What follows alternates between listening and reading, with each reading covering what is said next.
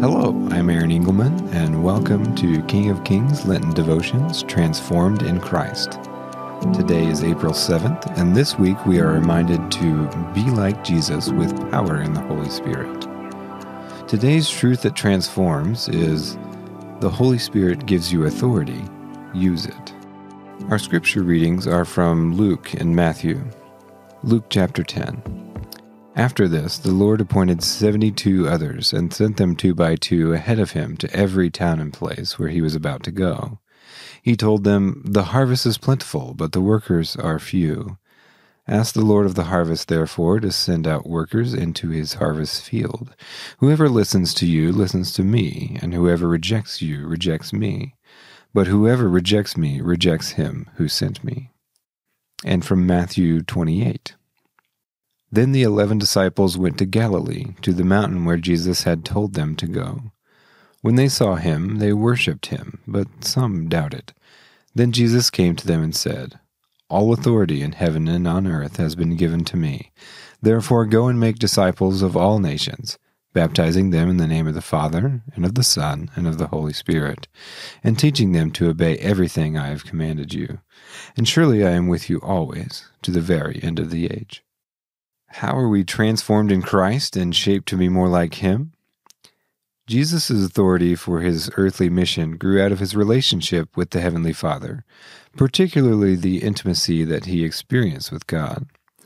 That is why we see Jesus pausing from time to hear from his Father before certain decisions or directions.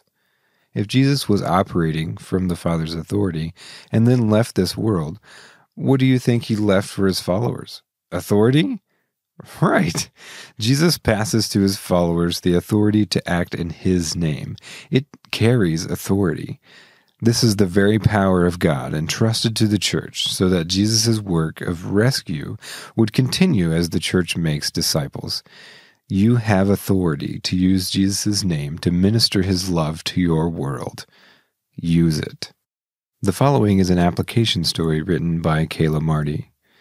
Kayla writes, "When I was first out of college, before I was married, I had the privilege of house-sitting for a very nice family. Their house was bigger and more extravagant than I was used to after growing up on a farm.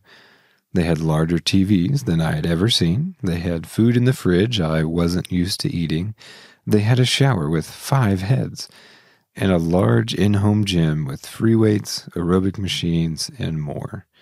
I remember after my first day at their house, the owners returned excited to see what I had enjoyed about their house. But I told them I had not utilized any of their amenities because I didn't feel right because it wasn't my house.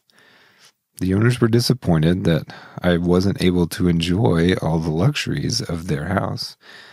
They genuinely wanted to share them with me. During future stays at their house, I made sure to take full advantage of what they wanted to share." Sometimes I think our faith life is like this. In Matthew, Jesus said all authority has been given to us, but we don't know if we can or should take advantage of that authority or power. But God gives us his power and authority lavishly and wants us to take full advantage of it as we further his mission in his kingdom.